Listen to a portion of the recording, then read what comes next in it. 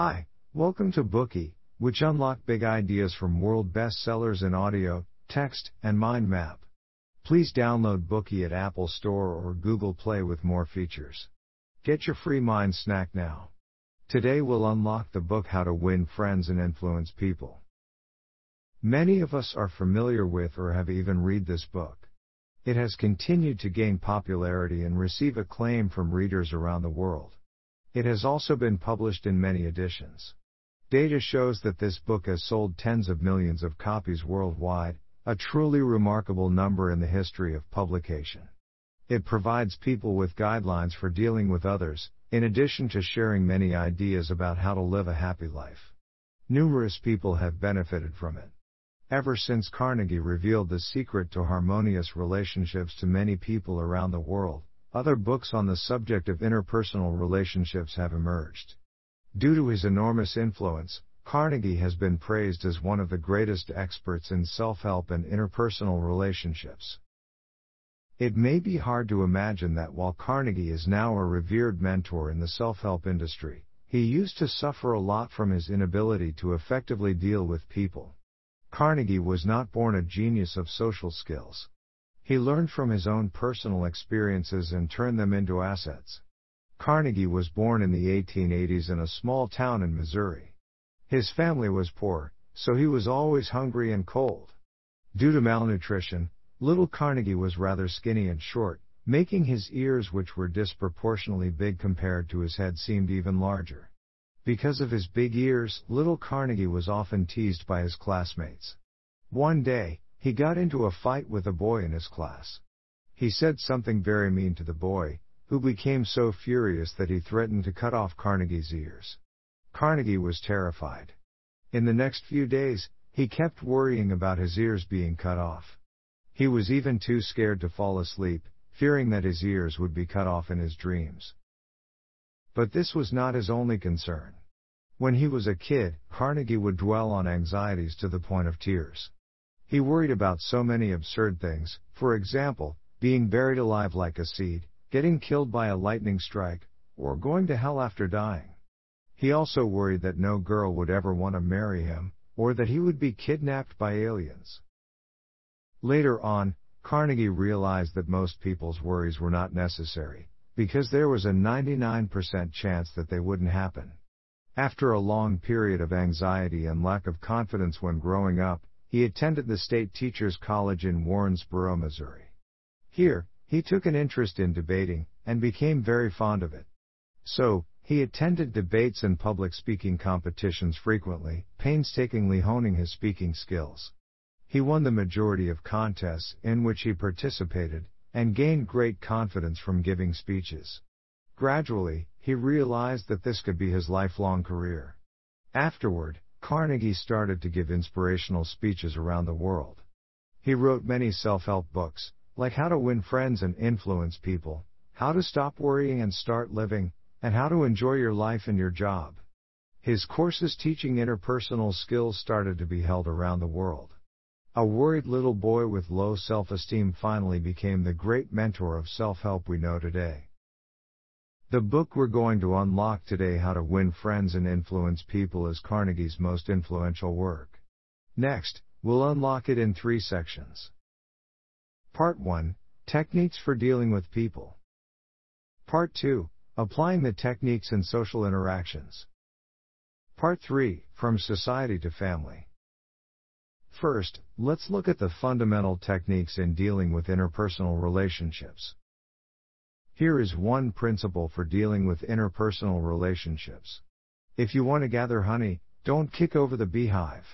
This statement actually reveals a fatal weakness of humanity. In the face of what they deem unfair, people tend to furiously criticize out of instinct. People also believe that criticism can stop mistakes from happening. Well, actually, this idea is deeply flawed. Criticism is useless. It only provokes resistance. Furthermore, criticism hurts the other person's self-esteem, arousing resentment. Burrhus Frederick Skinner, the world-famous psychologist, studied this issue and argued that criticism would only irritate people, and was not at all helpful for solving a problem. Abraham Lincoln used to be a very critical young man. Using criticism as his weapon, he often denounced others ruthlessly. Once he almost lost his life for it. It was the autumn of 1842. Lincoln wrote to the Springfield Journal to ridicule a vain, pugnacious politician called James Shields. After seeing this article, Shields was so outraged that he challenged Lincoln to a duel, and Lincoln begrudgingly agreed.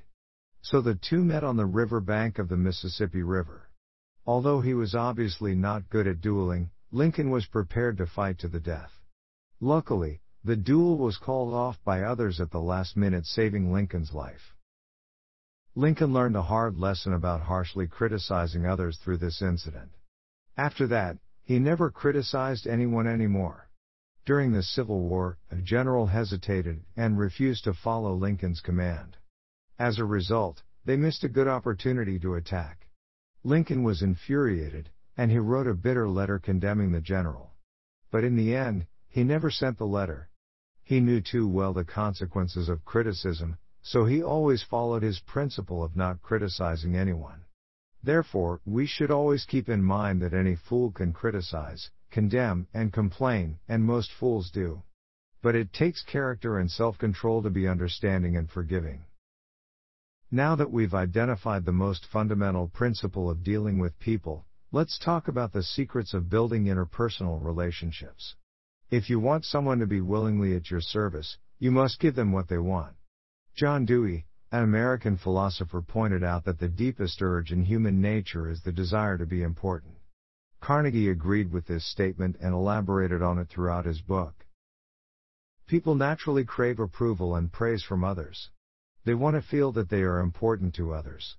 Such a desire is as fundamental as eating and drinking, but they seldom pay attention or even realize it. Nevertheless, it's this desire to be important that separates humans from other animals. Thanks to this unique human characteristic, even someone like William Shakespeare, the literary giant, tried to add luster to his name by procuring a coat of arms for his family. Or Ferdinand Magellan, for example, he set out for his voyage around the globe despite great uncertainty and life-threatening risks. Even George Washington wanted to be called His Mightiness, the President of the United States. So, it's not only ordinary people, great people also long to be considered important. It's certainly very satisfying when people get approval and attention from others. But if this need is not met, people might establish an unrealistic view in their heads. The contradiction between their strong desire and reality might give them delusions, hallucinations, or other mental illnesses like schizophrenia. In such cases, doctors often feel that it's almost too cruel to intervene and treat the patient, because the patient is happier in his or her own world. All these examples show how important it is to appreciate others, and make them feel as though you are interested in them. Genuine appreciation is always the key to interpersonal relations. But appreciation never equals flattery. Appreciation is always sincere from the heart, while flattery is fake, hypocritical, and benefit-driven. People have to be clear that they are pursuing a positive way of life, and not motivated by despicable ploys to take advantage of others. If you want others to truly be at your service, you must genuinely appreciate them and be interested in them. If you want to persuade people, then you must find out what they really need. Stand in their shoes. As Dale Carnegie said in the book, "He who can do this has the whole world with him. He who cannot walks a lonely way." There are already more than enough greedy, selfish people in the world. Empathetic, kind-hearted people are so rare and thus invaluable. We often run into reckless salespeople who make every effort to sell us their products, despite making it clear that we don't need it at all. This behavior always irritates us, as it's obvious that they only care about their sales performance and profits. Whether you need it or not is simply not their concern. However, the best salespeople always put themselves in the shoes of their customers. When customers can feel sincerity and respect, they're willing to pay for the product. Therefore, in any relationship, we should always remember to consider how the other person can benefit, while still trying to achieve our goal. Only a win-win situation can get us there. Okay, that concludes the first part.